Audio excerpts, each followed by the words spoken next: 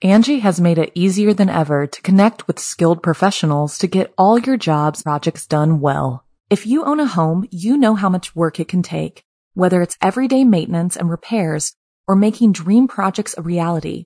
It can be hard just to know where to start, but now all you need to do is Angie that and find a skilled local pro who will deliver the quality and expertise you need. Angie has over 20 years of home service experience, and they've combined it with new tools to simplify the whole process. Bring them your project online or with the Angie app, answer a few questions, and Angie can handle the rest from start to finish, or help you compare quotes from multiple pros and connect instantly, which means you can take care of just about any home project in just a few taps. Because when it comes to getting the most out of your home, you can do this when you Angie that. Download the free Angie mobile app today or visit Angie.com. That's ANGI.com. If you're struggling to lose weight, you've probably heard about weight loss medications like Wegovy or Zepbound, and you might be wondering if they're right for you. Meet PlushCare, a leading telehealth provider with doctors who are there for you day and night to partner with you in your weight loss journey. If you qualify, they can safely prescribe you medication from the comfort of your own home. To get started, visit plushcare.com/weightloss. That's plushcare.com/weightloss. plushcare.com/weightloss. The following program is a production of Chilling Entertainment and the creative team at Chilling Tales for Dark Nights, and a proud member of the Simply Scary Podcast Network. Visit simplyscarypodcast.com to learn more about this and our other weekly storytelling programs, and become a patron today to show your support and get instant access to our extensive archive of downloadable ad-free tales of terror. Thank you for listening and enjoy the show. The darkness has found you.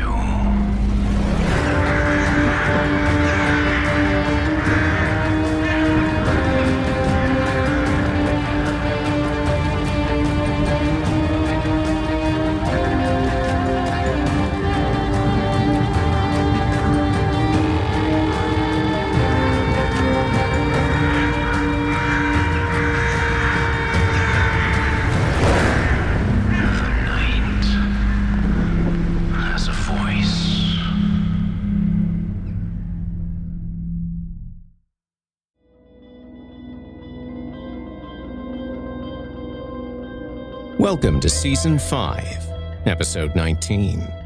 I'm your host, Jason Hill. And strap on in, kiddies, this intro's gonna be a long one. Before one of you offers another adoring comment on that subject, just remember, you can skip it with a flick of your finger. Like so. Ooh. Come on. Feels good. Do it. Stick your finger on the screen and gently slide it to the right. I don't know who that was, but that one was good. Yeah, just like that. Okay. Ooh. You've done this before, haven't you? Yeah, it's good. Alrighty. Tonight's story is Garden of Fiends, written by Horror Hill newcomer Mark Matthews, and it addresses, quite viscerally, the subject of addiction. Now, addiction is a subject that is of personal interest to me, and themes such as those presented within this tale strike that particular chord with gusto. Additionally, the two stories I hear the most about from listeners are still Knuckles Supper and The Pill Mills. So I'm clearly not the only one. That being said, when those stories aired, I received multiple messages that some listeners found those tales triggering and were concerned that people in recovery would be adversely influenced by them. Now, I generally try to be sparing with the trigger warnings because my feelings on them and the culture are mixed, to say the very least. But this story digs very, very deep into the culture and experience of living with addiction. So, if you are a former addict, or you are close to someone who is, be warned. this one may hit close to home. Also, this story is a novella and it is rather long, so it will be broken up. Just consider it the third entry in the Horror Hill Addiction series, which is unofficial, but I'm making it a thing now. It also appears in another collection from 2017, also entitled Garden of Fiends. It's quite good. I recommend. Hopefully, we will get at least one more story from it one day. But until then, shall we? Ooh, one more thing. Happy belated birthday to longtime listener Missy Ann. You've stuck with the show for quite some time, and your support means quite a bit to me. Thank you. Also, and this one will be quick, just don't forget to become a patron. Go to simplyscarypodcast.com and click Patrons in the upper menu to sign up today. You'll get a lot of stuff, you'll help us out. No ads. It's quite a studly move. I know you can do it. For me. Mwah. Now, allow me to escort you to a place where the sun dies and nightmares come to life. Welcome, listener, to the Horror Hill. You haven't found the darkness. The darkness has found you.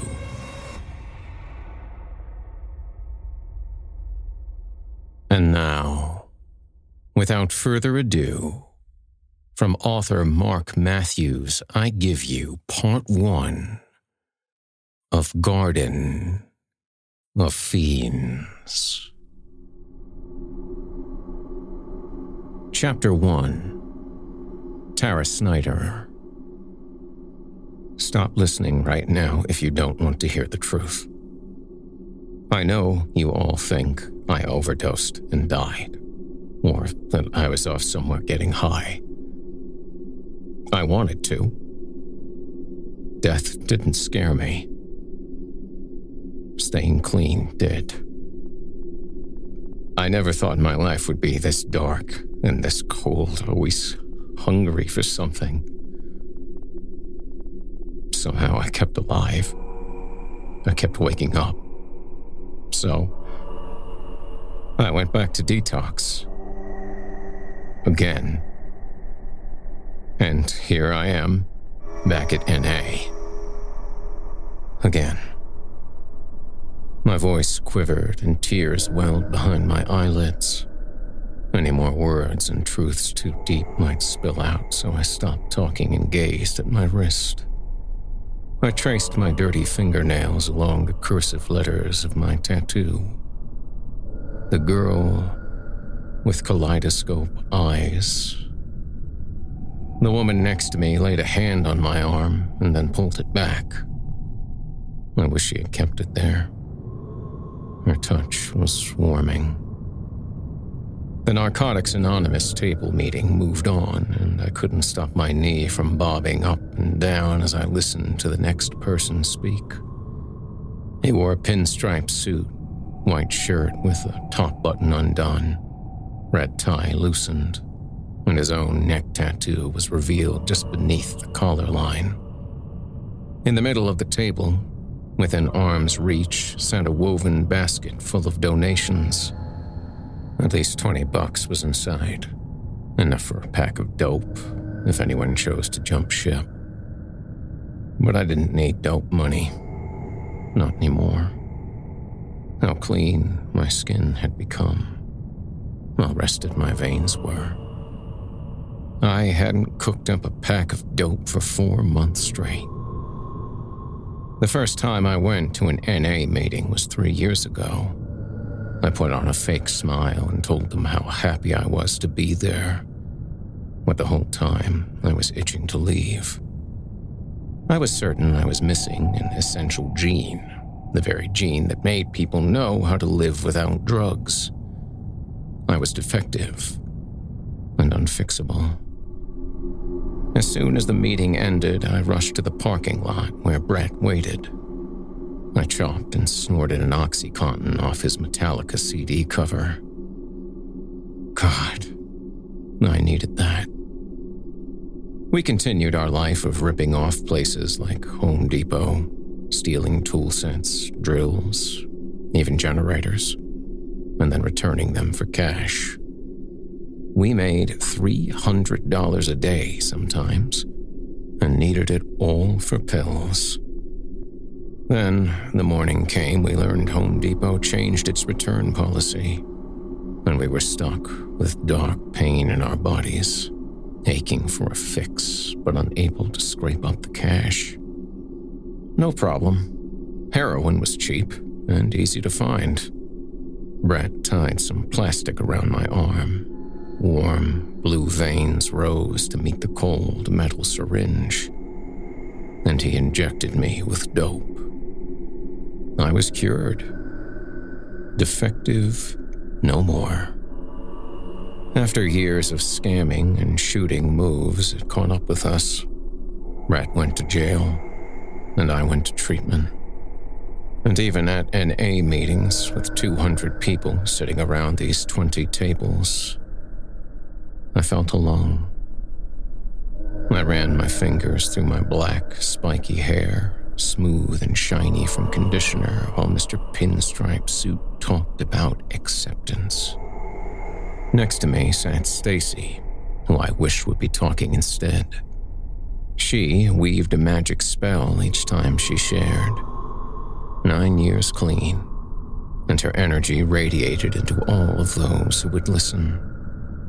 Tapping into her spirit was my best hope to stay clean, so I had rehearsed asking her, "Stacy, will you be my sponsor?" "Stacy, I'm looking for a sponsor, and..." "Stacy, do you have space to sponsor someone else?" Mr. Pinstripe shared his last words. The table meeting ended and the members huddled for a closing prayer. Stacy stood, and we made eye contact for a split second. I tried to speak, but my throat felt dry, and my soul turned to stone. She was surrounded by so many others who craved her attention. I had to wait my turn. I spent the time nibbling on my nails. Working in the garden with my parents had left dark bits of soil underneath each nail, and it crunched on my teeth. But I didn't mind. The dirt melted in my saliva and felt like tiny granola pieces. Stacy kept talking, so I kept chewing until I got a good grip with a canine tooth and ripped the nail across the top. Nobody was looking, so I spit it to the ground. I leaned against the wall, cell phone in hand, waiting for the text from my dad saying, "Where are you?" Stacy was surrounded by happy, sober dope fiends, chatting away with smiling eyes as if at a cocktail party. None of them had the defective gene. On to the next fingernail. Crunchy dirt on my tongue, canines clamped down, ripped across the top, and puked. Someone from another table saw me spit that one. I could feel the energy of their eyes on my cheek. I heard footsteps approach, like an unseen Home Depot security guard. My eyes perked up. And there he was. Brett. Clean shine from his shaven head, walking with swagger. My heart valves fired open. Sweat bubbled on my skin. Where's the exit? I looked at the door and measured the number of steps until I'd be gone, but the next thing I knew, my vision was full of Brett. My back hunched like a Halloween black cat while he stood tall like a cobra. Guilt raced through my blood like I'd abandoned a sick loved one. "Expecting me?" he asked. I shuffled my feet on the floor, scraping the bottoms of my black boots.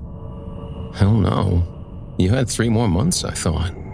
Talked the judge into work release, and now I'm employed. I am an employee. I canvass neighborhoods for new window sales. Doing good. Long as I get back on time, I got until 8 tonight. In fact, going to this NA meeting buys me more time. Brett waved his signature sheet with contact names to confirm attendance. I drove by your house a couple times. Could have gone to prison for breaking your dad's restraining order, but it was worth trying to see you. Thought about stopping, but I kept on. I knew I'd see you soon enough. And you knew it too. I imagined his rusty Jeep slowly rolling down my street, my dad out front mowing the lawn, seeing Brett, wondering if he should call the cops or attack Brett with his fists. Goddamn amazing. Work release. You never get your ass in a pinch your mouth can't get you out of. That sounded more spiteful than I wanted it to, and I stared at his pupils looking for a sign he was high. No pinhole eyes, no yawning, no itching, no runny nose, no nods of the head. Nothing. He was clean, like his former self reborn. Same as me. Fuck, Brett, you're out. You know what I've been through? You're talking nonsense. What you've been through? I was in jail, Tara. I am in jail. Almost got prison time. Lucky to be here. What you've been through. I felt my chest getting pulled. Him, a magnet. Me, a defective piece of metal. He was right. I knew I'd see him soon enough. I was expecting him, but not there. Not then. I'm sorry, I gotta go. My dad's waiting. If he knew I was with you, he'd call the police. He thinks you're in jail, and they're supposed to tell him when you get out. Victims' rights and shit, you know? Tara, it's me. I will not trip you up. I will bow to your performance, but not participate. You go if you need to. He touched my arm. I flinched, like his flesh was flame and blistered my skin, but then let it be. I remembered each circle of his fingerprints, and today could feel that he was clean. No dope inside his body. How often we had embraced with cramping, sweaty skin waiting to get high. But not today. He looked good, as when we first met. Our first date was a Slipknot concert, and Brett was in the center of a mosh pit where rib cages got smashed, eyes got blackened, bodies collided like atoms, creating nuclear explosions. Brett was just a tiny cell in the big mass, and I wanted to possess that same power. Text from Dad. I scanned my phone. Hi, Sweet Pea. Burritos for dinner. I'll get Tabasco sauce if you want some.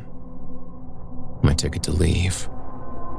Instead, I texted back. Meeting still going strong. I didn't want to leave.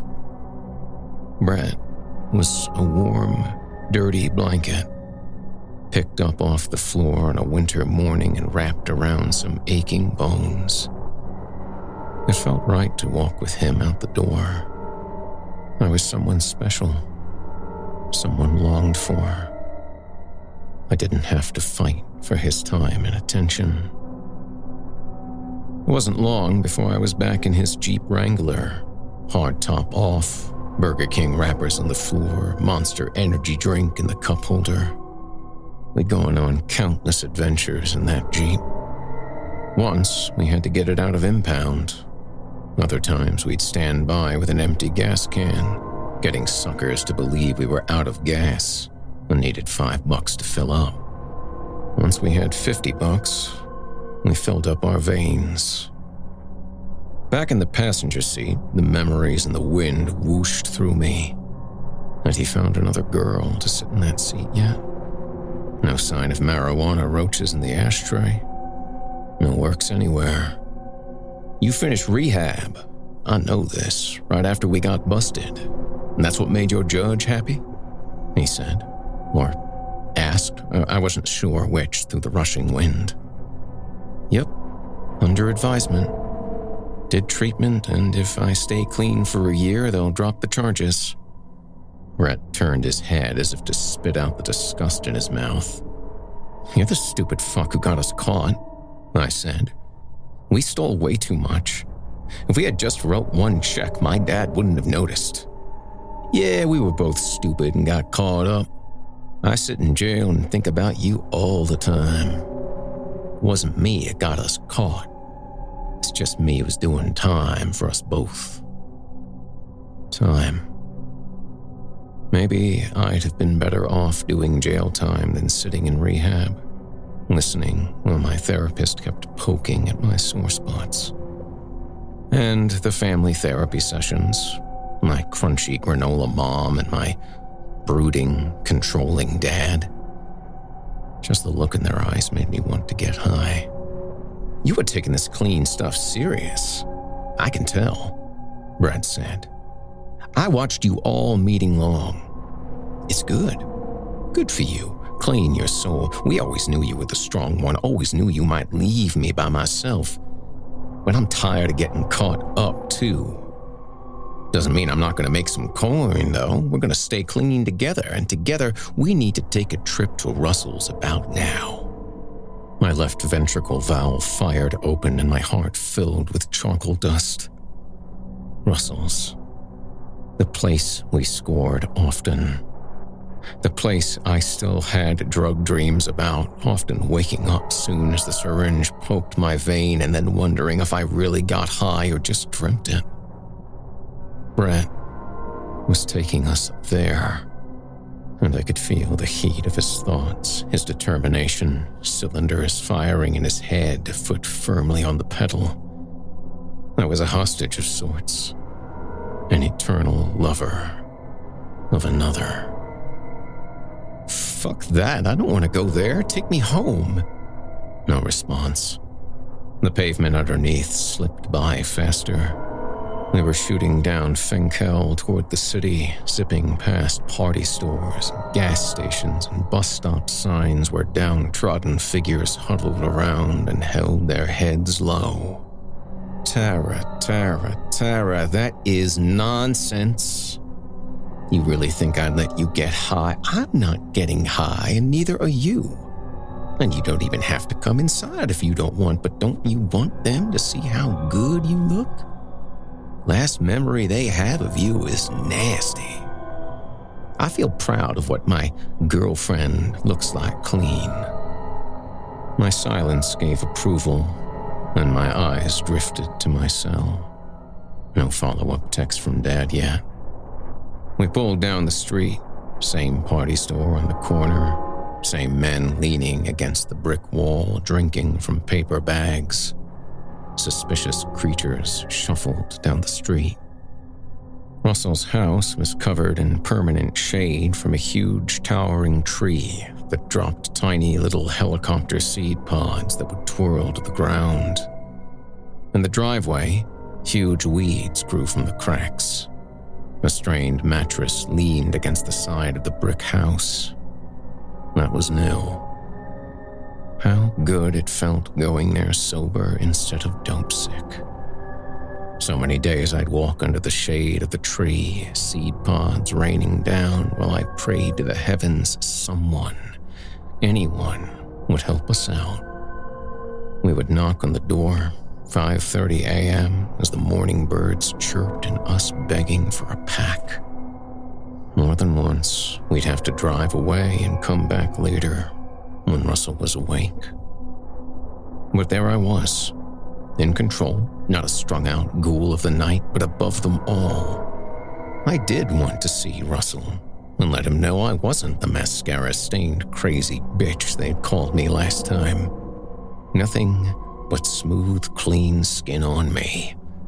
A touch of makeup and dark eyeliner made my pupils zing. Life pumped solid underneath my cheeks, natural rouge. And I wore a fresh pair of Levi 520 jeans and black leather boots with heavy buckles. Glad you're with me, he said, and grabbed my shoulder. You left me. I never thought you'd leave me. Always thought we'd be together. I knew it. I know you.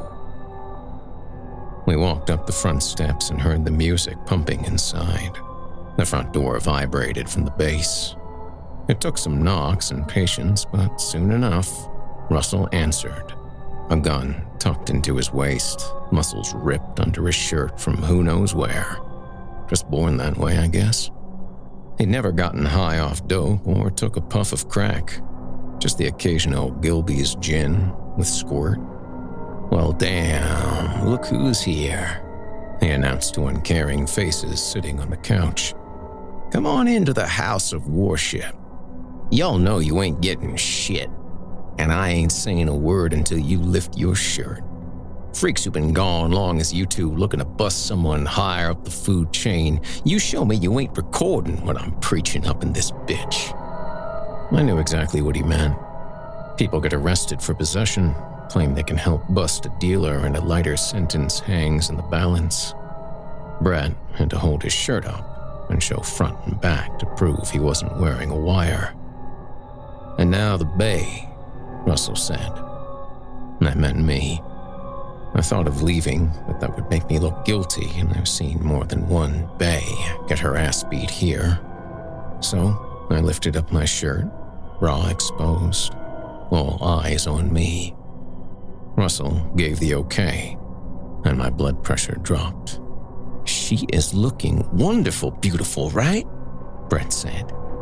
She's done getting high, going straight forever. Going to NA, taking 12 steps, so don't even ask, she does not want it. Brett and Russell walked off to the back bedroom, promising to be just a minute, and I scanned the room for a friendly face. Russell's friends were high on the couch, but it was the basement where the real freaks were. I could feel death seeping up the basement stairs. Crackheads who'd been down there for days, dope fiends nodding out, overdosed bodies that get dragged to the side and dumped off somewhere, near a hospital, if they're lucky. All of that was just below my feet. I was safe upstairs, but had no place to sit. The sunken couch was full of newer customers, none that I recognized. I was alone.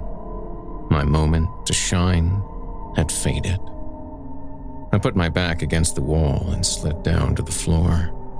The area rug was dotted with pinhole burns, the hardwood floor with a coating of dust. I saw a little spider crawling along with tiny, frantic legs. Just a baby, probably. A man walked over, each of his skeletal limbs jerky and agitated, and his jaw sliding back and forth. Bony arms shot out of his green t-shirt that had 88 written on it in white. I got ready to dash or punch him in the neck or nuts, but he kept his distance and sat down nearby with a stem and a lighter, ready to take a hit. "I've seen you," he said, proud of himself. "You want a hit? I'll give you a hit. Nothing for free, of course. You don't have to touch a thing. Just show me a bit. Just lift your shirt like you did. Just show me a little more." I pulled my legs into my chest, wrapped my arms around my legs, and blasted him with my eyes. Crackheads are the least dangerous men on earth when they're smoking, and he'd be sucking the glass dick in a second. His own, limp and not dangerous. "Just waiting on Brett," I said. "So fuck off." "Oh, I know," he laughed. "I seen you with him. I know you two are buying smack. You shouldn't be shooting that shit, you know? You ain't seen any of us sticking a needle in our arms and dying like that. Hells no. You know, someday someone like Brett is gonna chop you up. You know that, right? That's what they do, Bretts. They poke holes in you until all that's left are little itty-bitty pieces." I got up to leave, gave him a look that stopped him from moving, just as the door down the hall opened and a crack of light spilled from the bedroom. Brett and Russell appeared. Brett motioned me over with his head. I refused with a shake of mine. "Come on," He beckoned again. Come here. Almost done. I made a defiant march down the hallway, and Brett held the door while I walked inside. Not much had changed in the bedroom other than a bigger pile of clothes on the floor. The same yellow mattress rested on the ground near a card table littered with empty liquor bottles and overflowing ashtrays. The walls were stained from rotting souls of those who'd been there before us. Brett shut the door. So what the fuck is this about? You didn't get high, did you? No, Tara, why don't you trust me? I just bought some to bring back with me to lock up. I can get $100 for 2 packs of dope. I got a plan. Just gonna eat this in a tiny piece of plastic, and after my morning crap, I got major coin. The walls started to move in, come together to squish me. My fingers shook as I checked my phone. Expect to hear from you, Sweet Pea. My dad had texted me 10 minutes ago. Getting coffee with Stacy. I quickly thumbed back. Your dad, right? It's always your dad. I know he loves you, but he don't know you like I do. He loves you for who you were. I love you for what you are. He made you, but he doesn't know you. He made you, but he doesn't know you. Last time I heard that was in a Motel 6. My dad looking for me with ads in the paper while I fixed up. Brett urging me not to respond. He made you, but he doesn't know you. Brett raised the packs of dope before my eyes. Tiny cells inside me started to wake. Voices of my cravings started to whisper. Tara, you realize how strong you are? How powerful you are? You proved you can stop. And today might be the last time you'll see me in a long time, so listen to my logic. You need to use one. Just one. Oh, it's perfect. You'll have to stop since I'm spending the night back in jail, and this will get you through. Then tomorrow, you do some NA to get back on track, and I'll know you were happy when I'm back in county lockup. Just one. For me. Brett's eyes pleaded. Mine looked to the floor. Another spider. Same style as the one before, when crawling for cover. Oh God, I needed a fix. The dam I'd built to hold back my cravings was starting to break. The leaks were springing. I needed a release from the pain of living. I needed to feel happy and loved, and Brett was right. I'd use just this once and then get back on track. Oh, it would feel so good.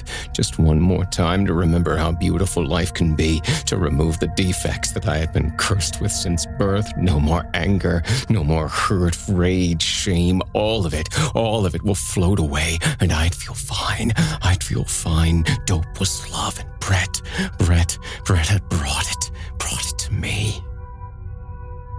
Just one.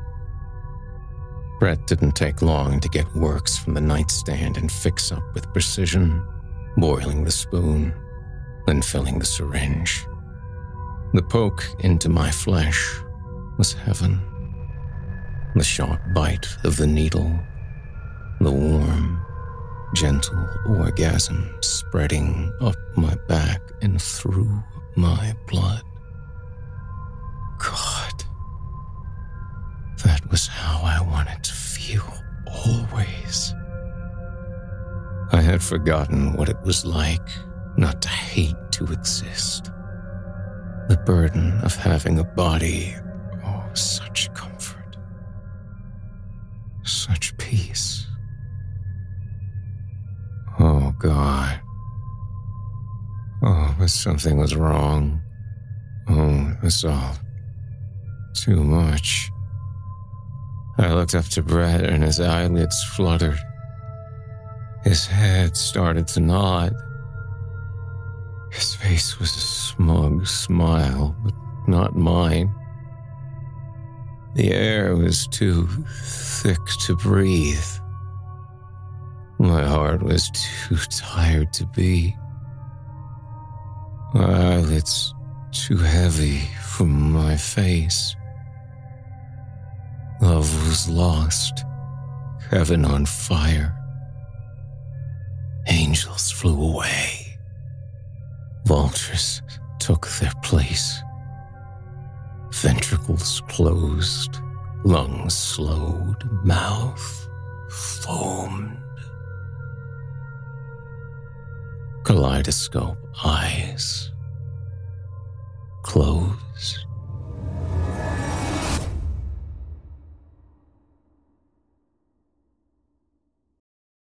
Angie has made it easier than ever to connect with skilled professionals to get all your jobs projects done well. If you own a home, you know how much work it can take, whether it's everyday maintenance and repairs or making dream projects a reality.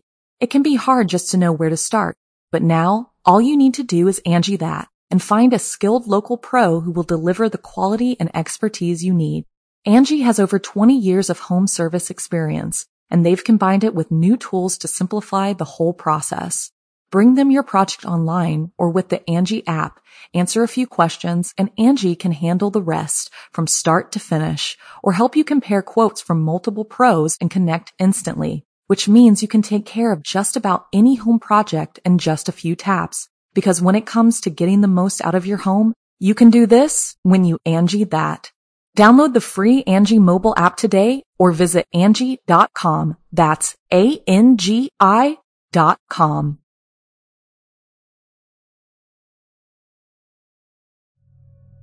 Chapter 2. Gregory Snyder. The sweat on my skin was black from dirt as soon as it squeezed out of my pores. My insides were boiling right out of my flesh. On the ground, pockets of snow had all disappeared under the blue skies and golden sun. It was April, and time to plant. I stabbed the spade into the earth, stood on top to use my full weight, and then twisted deep into the wound. Nearby, my wife's shoulders gleamed in the sun, her muscles sinewy, her limbs strong as tree trunks. Garden tools were just part of her fingertips. She was used to this work. Me, just a weekend warrior. Her, living the dream of building this urban farm in Detroit. The small bit of land, one of a handful given out as grants by the city, was closer to a garden than a farm, but she had plans to make it expand. Someday, we'll have a porch, a gathering place with a table, chairs, and a hose to rinse the produce and neighbors can eat fresh off the vine. She spoke with her eyes to the ground, studying it for any trace of rubble that needed to be removed or that might contaminate her soil. The soil had been tested with alkaline levels and pH values, but it needed to pass the eye test. I hope the house they tore down had no asbestos inside. Just the tiniest bits will be part of the vegetables the community eats and will be soaked up into the bodies of these people who already suffer so much. So much. I've seen it. She was fishing for comfort, and I took the bait. We saw them tearing the place down. No face masks on, nothing. No asbestos. But what kind of lives did the people lead here? All of it ends up in the soil. All of it. And it feeds the plants we eat and goes right into our souls.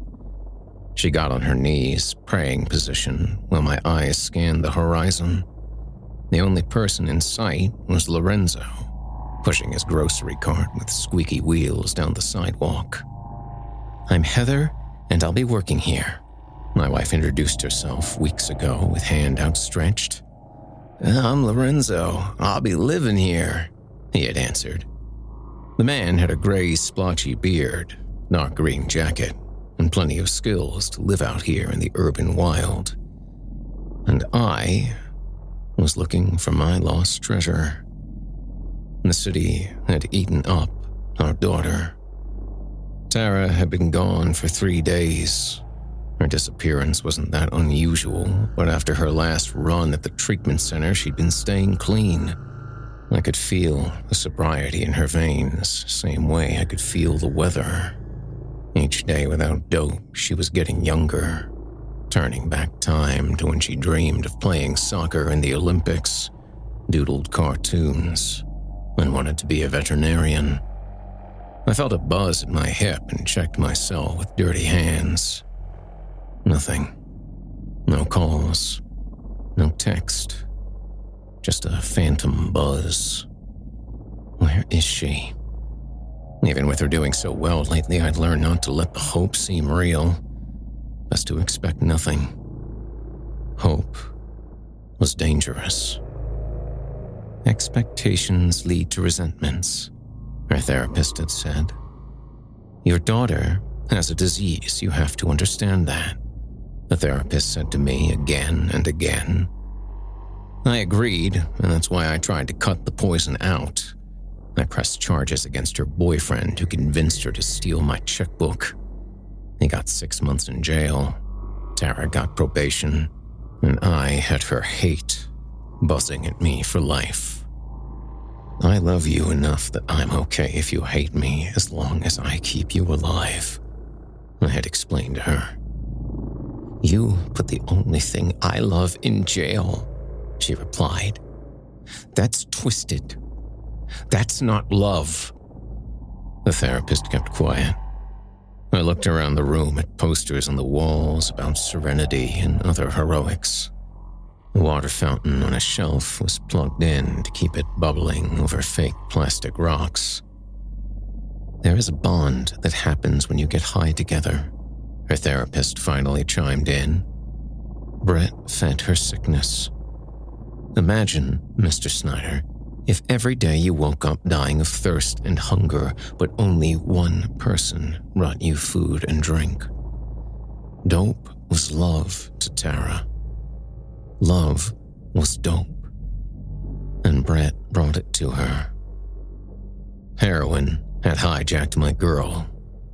And here I was, wasting time planting a garden instead of out looking for her. Another buzz in my pocket. I checked my phone, but once again, nothing. Phantom hopes and phantom buzzes. I plopped the spade back into the earth with an angry grunt, as if it was the kill shot, and the volunteer helping us flinched. He had long black hair and a black scruffy beard. Che Guevara, I called him. He was spreading compost, but had no idea what type of treasure he had. Heather got up to help. The organic matter is alive, she explained, spreading it over the earth in graceful dashes. You're feeding the earth. The ground becomes a digestive tract. Think of it this way. The garden is just farming us, giving us air to breathe, fattening us up, making us juicy and oozing with nutrients. Then, the plants consume us after our dead bodies decompose at their roots. My wife would make sure that our bounty would be an oasis in the middle of urban decay, a feeding place for those lost in the deserted city.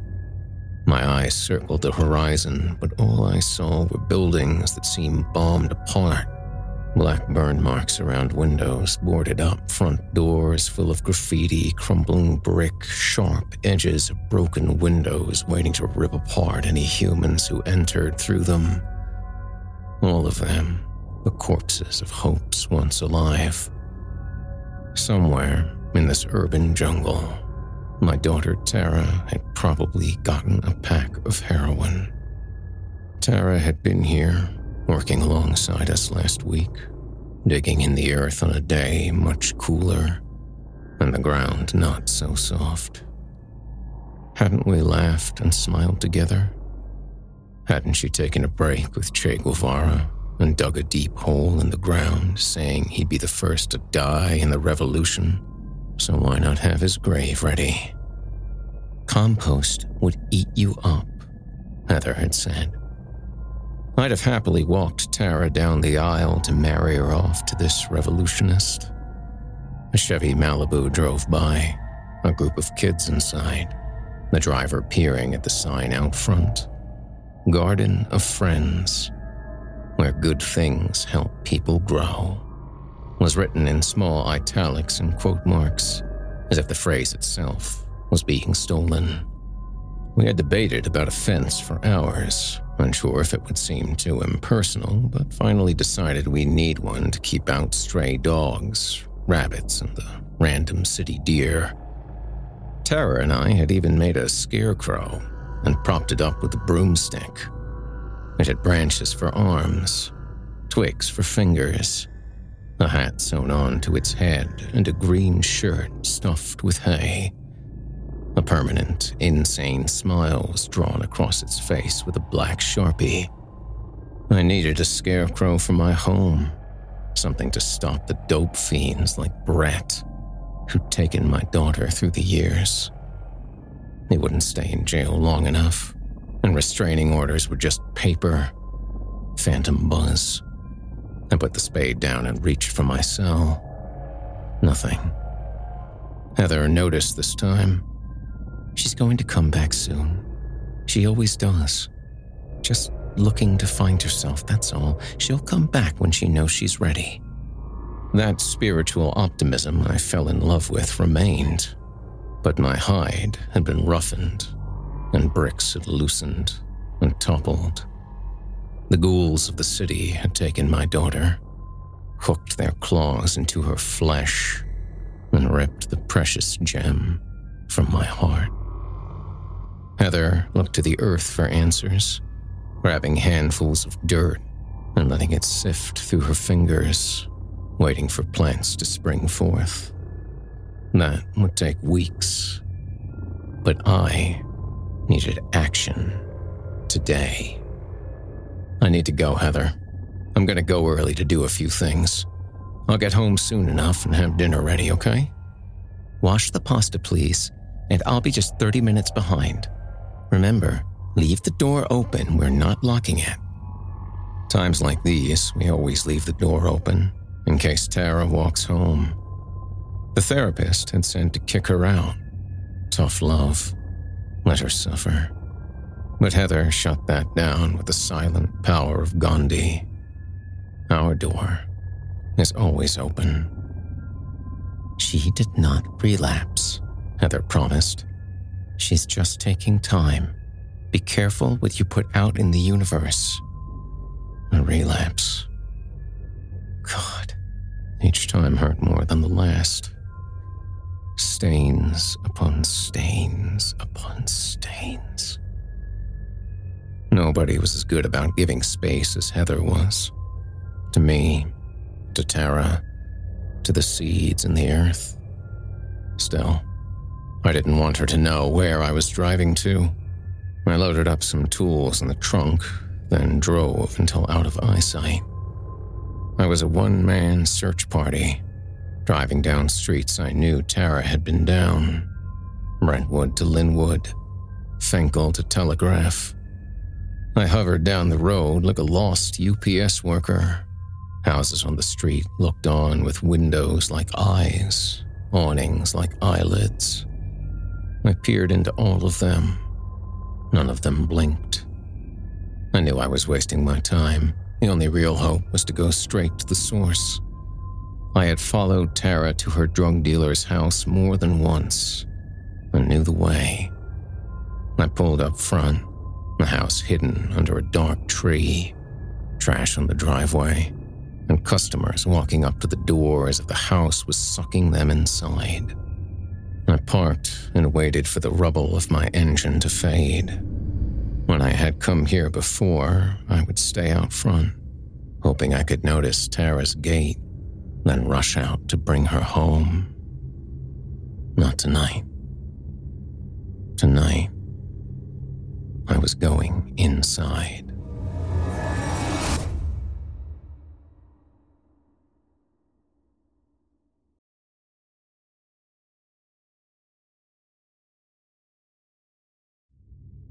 Chapter 3.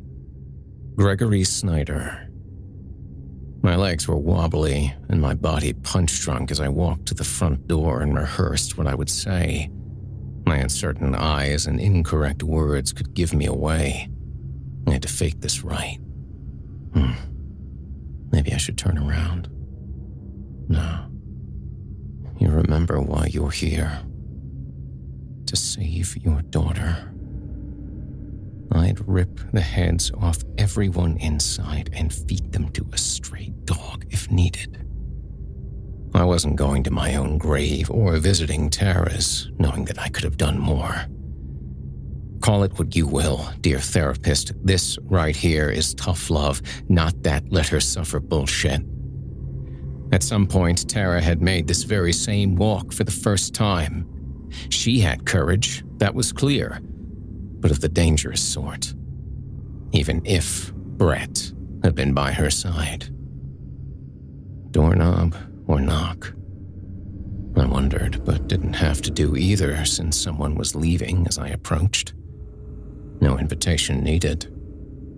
I took tiny steps through the doorway as if the ground was ice and might crack below me.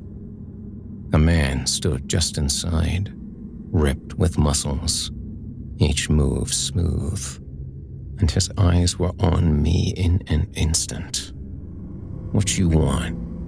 he asked. "Now's the part where you say what it is that you want."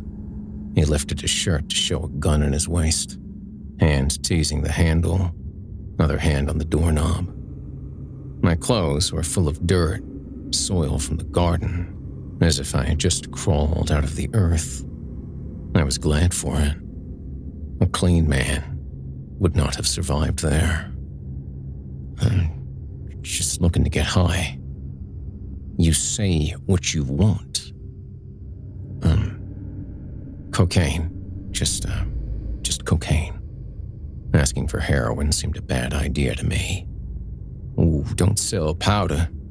You look like a rock man, you say. As I shot into my chest, my testicles rose up into my gut. I had thoughts of turning around, but instead I answered. Actually, looking for a girl named Tara, too. I used to get high with her all the time. Have you seen her? Was this against protocol to ask? What was the code in these parts? I felt spirits moving about the house, bodies in motion, music pumping from the walls. I waited for my punishment. Tara, man, yeah, I know her. Black hair and tits, right? Yeah. 'Cause without them, I'd think she was a dude. No, I ain't saying shit about her. You want a piece of ass, you say it and you move on. Now, you want rocks?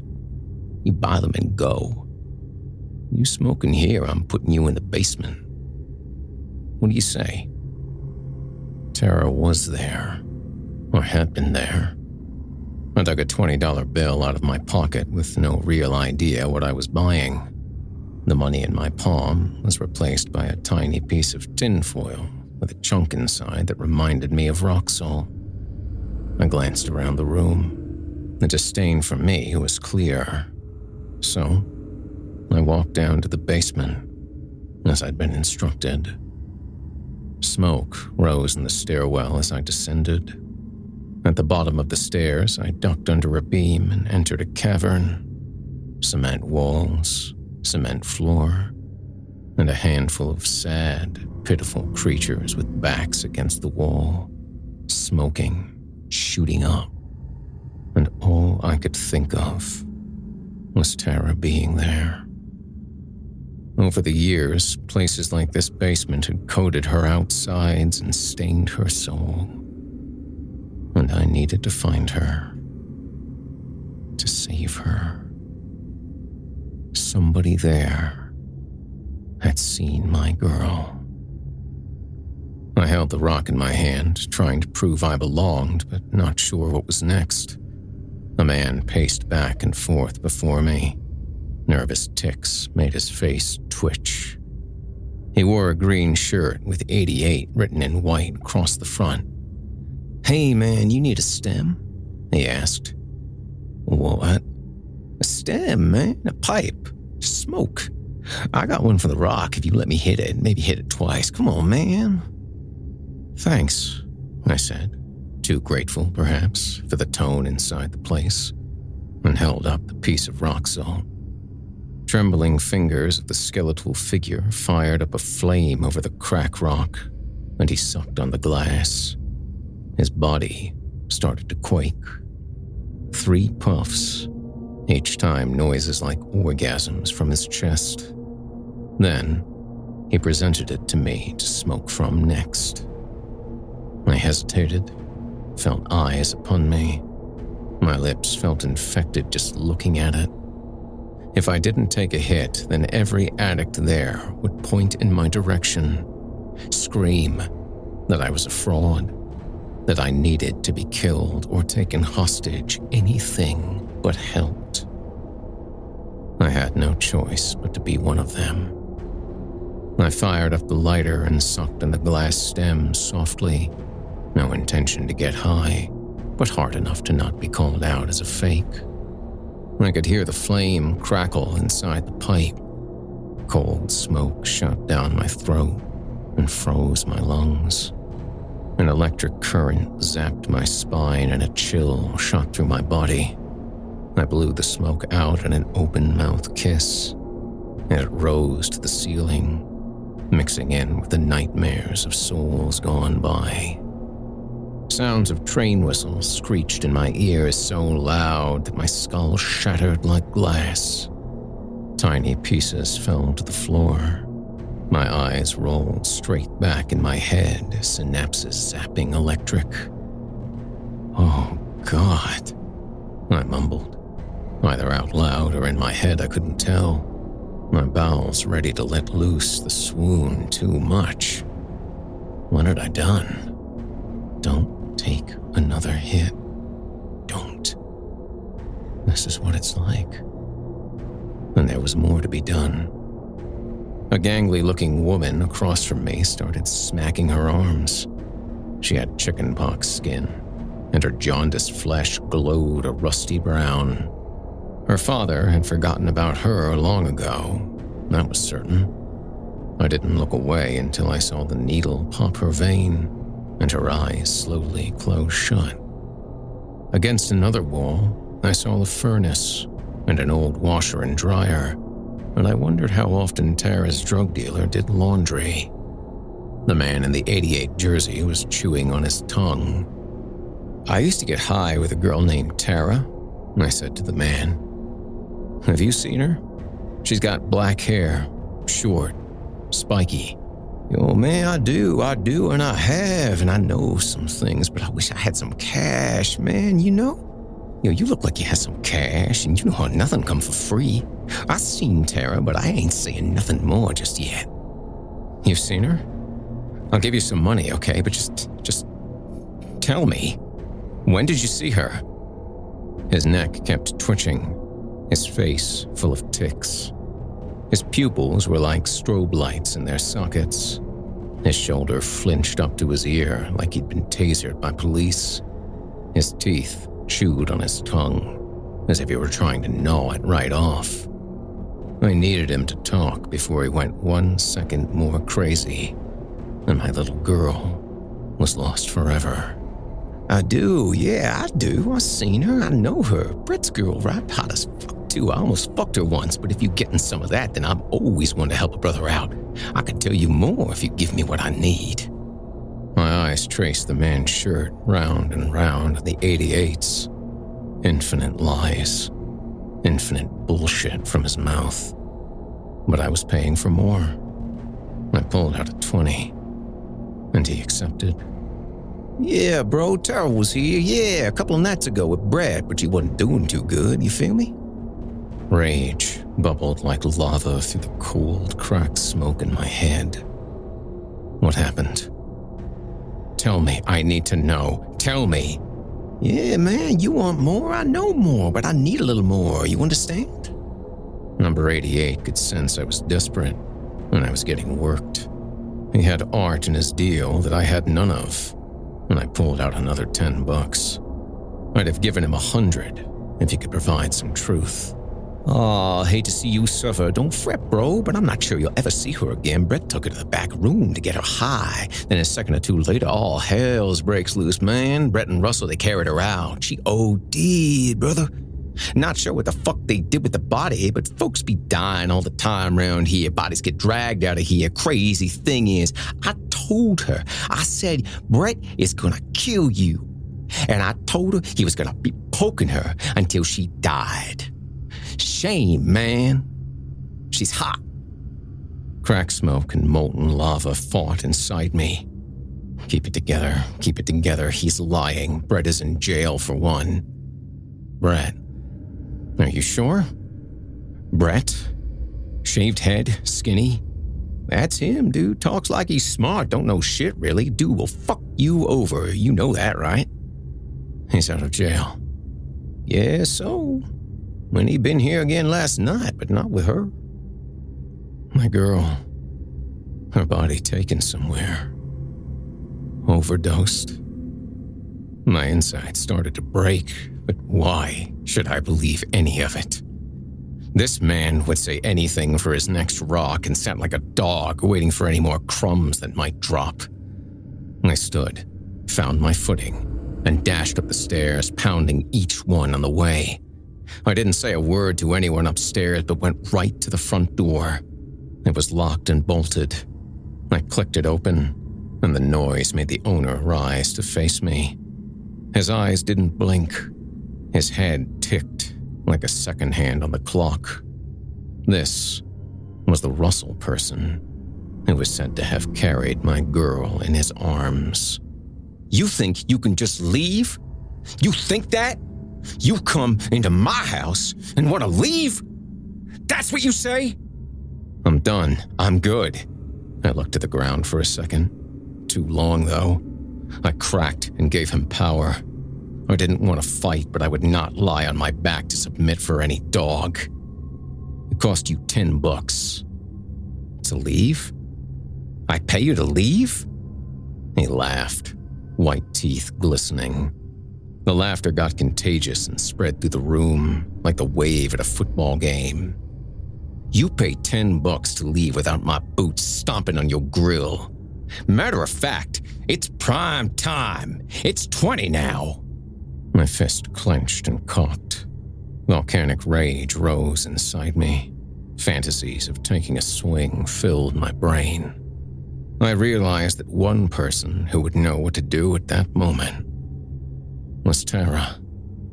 She'd come and gone from Russell's many times, but I was being asked to pay a toll before leaving. "Unbolt the door. I pay you 10, I said. He agreed with a grin, and I paid the toll. Out onto the porch, out into the night, I took 2 frantic steps rushing to my car, but instead I came face to face with the darkest kind of ghoul. His head was shaven, his skin pale, his body skinny, and his eyes shocked to meet mine. It was then that I did swing. The smack of fist on flesh echoed in the dark, and the surprised man fell from the porch. It was Brett. He had just walked up, was indeed out of jail, and was mine. With all the fury of a hell I could summon, I pummeled his face. As he squirmed on the ground, I stood over him, punching him across the bridge of his nose until he fell limp. I carried his body to the side of my car, praying he wasn't dead. Not at least until after I got him to talk.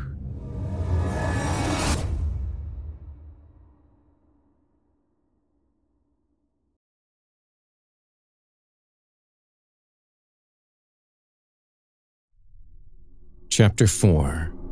Gregory Snyder. Tell me where she is.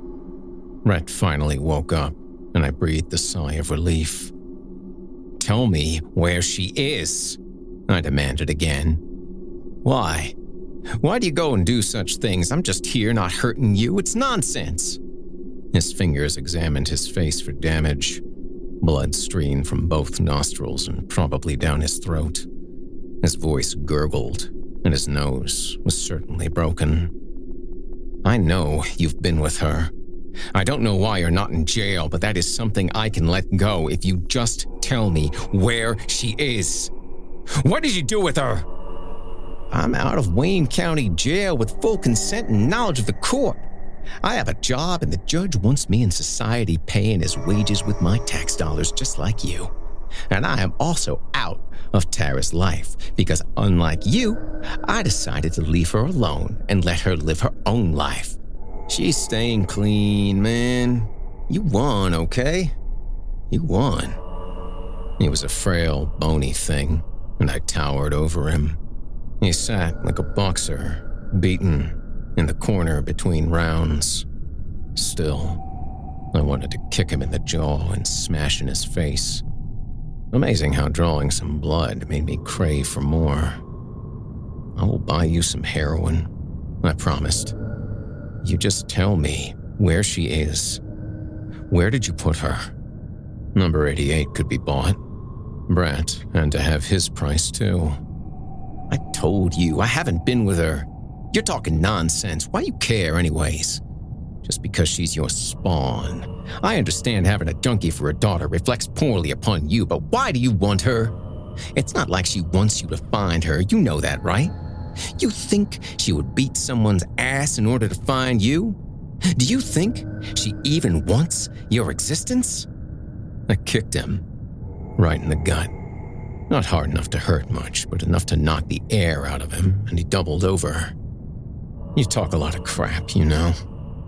But nobody cares about you, do they? There's nobody out here looking for you. Nobody would care if you died. And the day you're buried, the world will be better off. My esophagus burned as I spoke. My heart sizzled, and the words shot forth like a Roman candle on that dark Detroit city night. A crowd of 3 walked briskly off the sidewalk toward the door of the dope house, like silent trick-or-treaters. They paid us no mind. And you think you're better? He asked, blood spraying from his lips. You're right here with me. And you get up each day and work for your fix. Same as me. Same with us. We gotta work to get our fix. Only difference is, I know what makes me happy. Every single time. And it doesn't matter who you screw over, does it? Forget about my checkbook that's stealing her cousin's video games. He is 11 years old.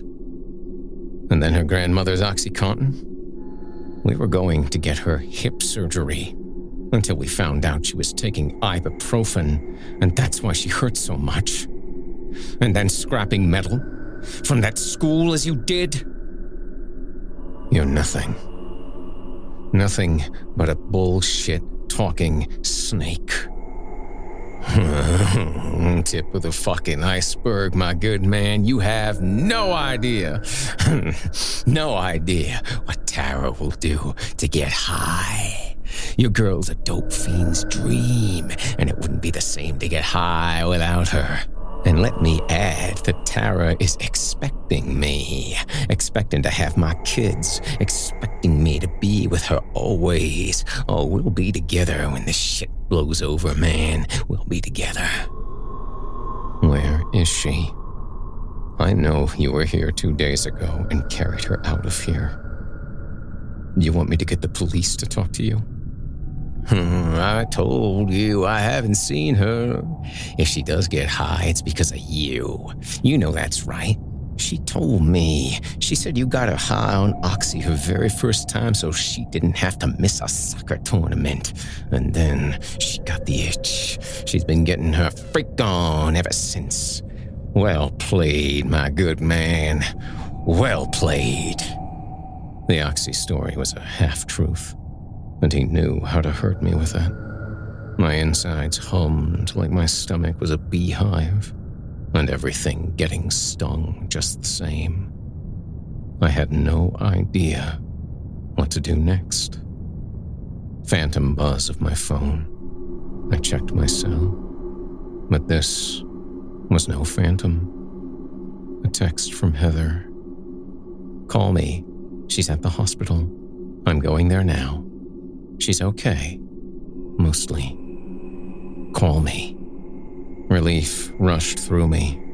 Brett noticed I was distracted, so got up, slowly, testing to see if I'd stop him.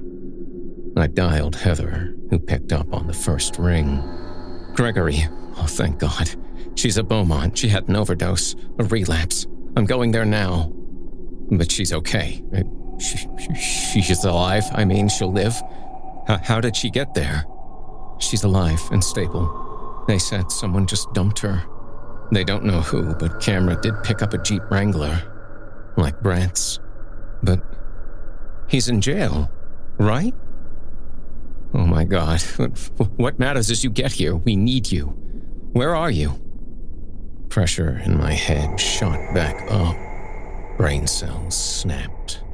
Sirens went off. Each breath I took was like a hit off the crack stem. I had a vision of Tara's body being pushed from Brett's Jeep onto the black cement of the hospital parking lot. Alone.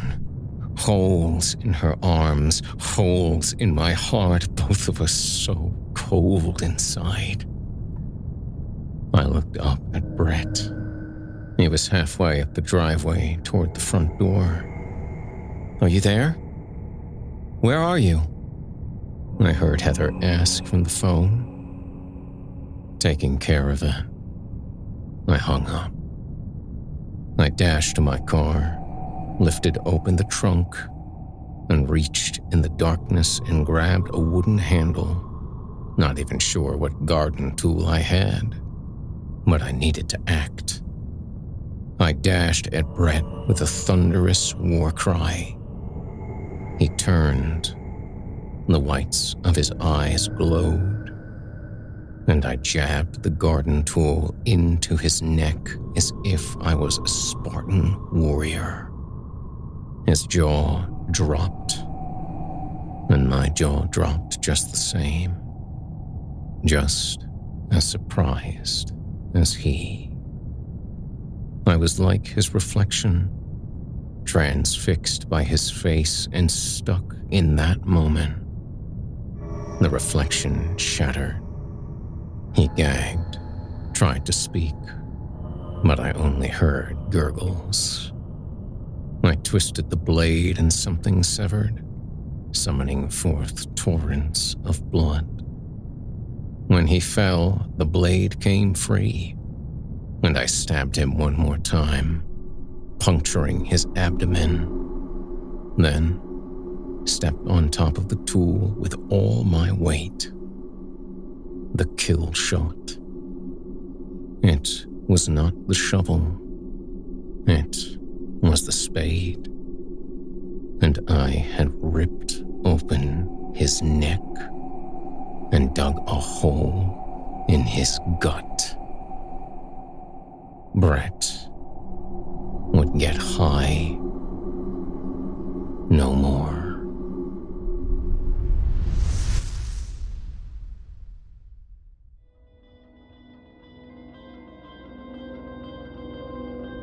You've been listening to Part 1 of Garden of Fiends, written by Mark Matthews. Be sure to stop in next week for Part 2. Trust me, it is not to be missed. Mark Matthews is a graduate of the University of Michigan and a licensed professional counselor who has worked in behavioral health for over 20 years. He is the author of On the Lips of Children, All Smoke Rises, and Milk Blood, as well as the editor of Lullabies for Suffering and Garden of Fiends. In June of 2021, he was nominated for a Shirley Jackson Award. His newest work, The Hobgoblin of Little Minds, was published in January 2021. Reach him at wickedrunpress@gmail.com. If you enjoyed what you've heard on today's program, please take a moment to stop by our iTunes page or wherever else you listen to your favorite podcasts and leave us a 5-star review and a kind word. It makes a huge difference and would mean a lot to me. If you'd like to hear more lengthy tales, be sure to take a look at my audiobooks, available now on audible.com. If you'd like to hear a premium, ad-free edition of tonight's and all our other episodes, visit simplyscarypodcast.com today and click the Patrons link in the menu at the top of the screen. You'll find yourself at chillingtalesfordarknights.com, where you can become a patron for as little as $5 per month and get access to our entire audio archive dating back to 2012, including past episodes of this program, all of our other shows, and hundreds of standalone releases, all of them ad-free and available to download or stream. If you happen to use Facebook, Twitter, Instagram, or YouTube, you can follow and subscribe to Chilling Tales for Dark Nights there, where you'll get all of our latest updates and new releases and have the chance to interact with us each and every week. You'll find me personally on Facebook, Twitter, and Instagram as well. Until next week, listener, when we meet up once again atop the Horror Hill for yet another Dance with Darkness, I bid you good night. Sleep tight, listener, and whatever you do, if you hear scratching at your door, don't open it. The darkness may have found you, but it's up to you to let it in.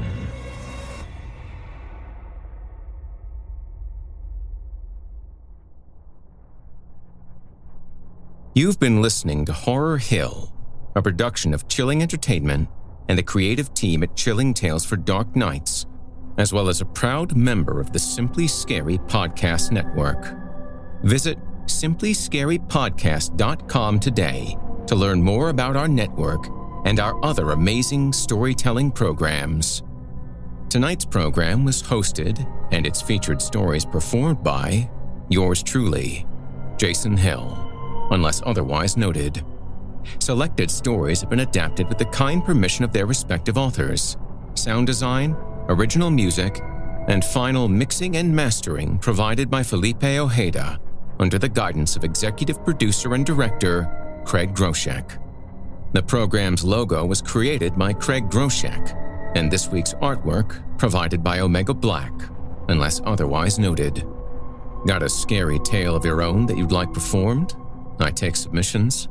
Email it to me today at horrorhill@simplyscarypodcast.com to have your terrifying tome considered for production in a future episode of the show.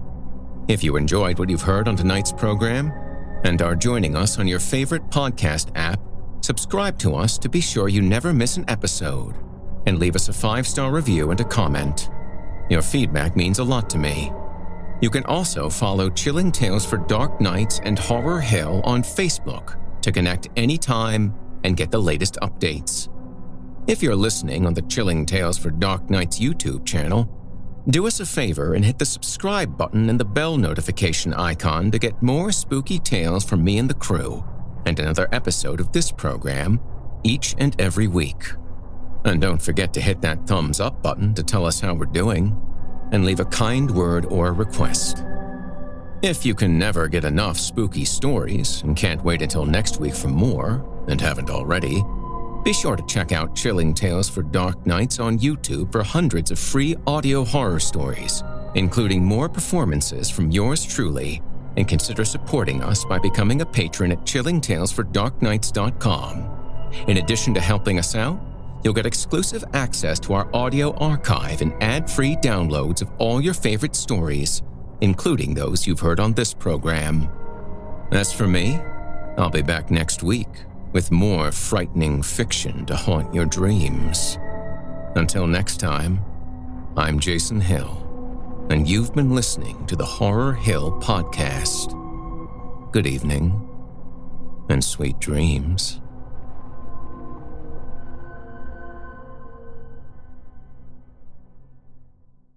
Angie has made it easier than ever to connect with skilled professionals to get all your jobs projects done well. If you own a home, you know how much work it can take, whether it's everyday maintenance and repairs or making dream projects a reality. It can be hard just to know where to start, but now all you need to do is Angie that and find a skilled local pro who will deliver the quality and expertise you need. Angie has over 20 years of home service experience, and they've combined it with new tools to simplify the whole process.